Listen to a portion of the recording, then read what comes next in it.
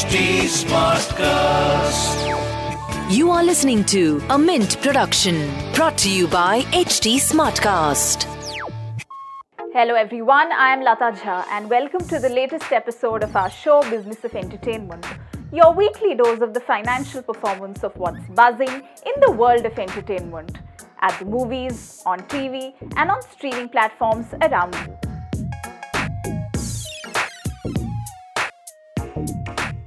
Now, while films post-theatrical release were emerging as the preferred option for OTT platforms in order to gauge box office, some of them are making exceptions for star vehicles whose direct-to-digital premiere could grab eyeballs, they feel.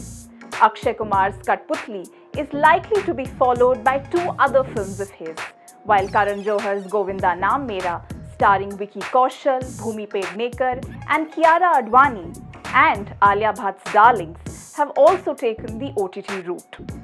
While on one hand, makers of these films realized they would have little draw in cinemas, streaming services continue to believe stars can bring in new subscribers as well as retain them on the platform. Streaming platforms are aware big star vehicles create anticipation and marketing hype, especially if the films are being premiered directly, bypassing theatrical release. The experience also comes on the back of several small films managing negligible noise, especially for a platform like Disney Plus Hotstar that will no longer have the IPL to stream next year onwards. There is need to invest in big titles and retain their subscriber base. Shows featuring top stars draw audiences from places beyond the metros, much like the cinemas, as the successful debuts of Ajay Devgan, Salman Khan and Madhuri Dixit on OTT platforms show. While Devgan's Rudra, The Edge of Darkness has been the most watched show on Hotstar for its subscription video-on-demand offering, Dixit's The Fame Game is the second most watched Hindi web series on Netflix. As far as new web offerings go this week, Akshay Kumar's Kathputli that streams on Disney Plus Hotstar is so absurd and unwatchable, it would insult the intelligence of any platform it would have gone to.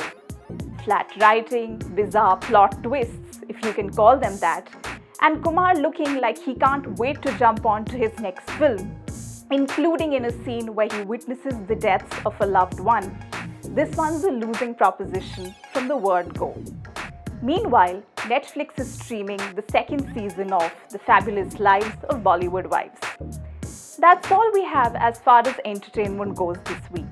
We will be back next week with more news and context on all that's fun and entertaining in hopefully better times.